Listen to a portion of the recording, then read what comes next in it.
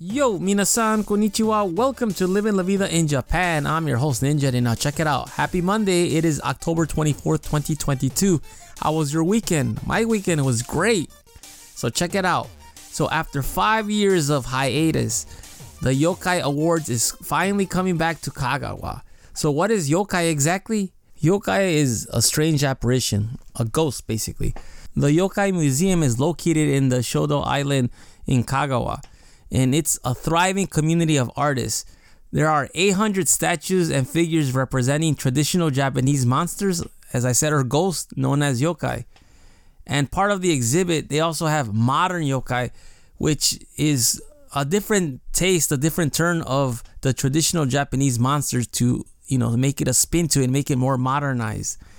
So the purpose of the award ceremony is they want to see, are you a great artist? Are you someone that could create a new monster?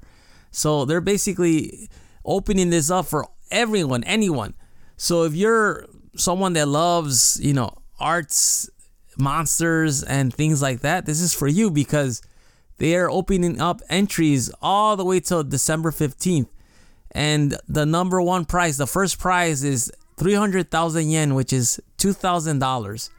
So this is something prestigious, not only because it's something that's going to be shown and displayed pretty much, I think, forever at the museum. And not only that, it's also 10 other categories such as Children's Dream Award and things like that to, the younger generation. So it's not just one award. There's many multiple awards with different categories and different age brackets.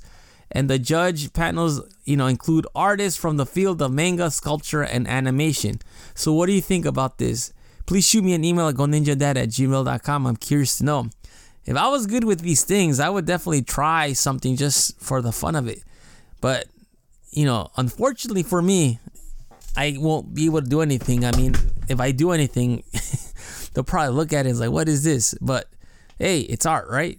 Anyhow, that is all for today. Thank you for listening. But before I go, I got to give a huge shout out to the baseball team yesterday.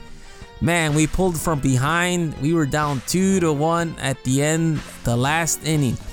1 out, I was up to bat. Pow! I got hit with a ball right on my head. I mean, I was like knocked down.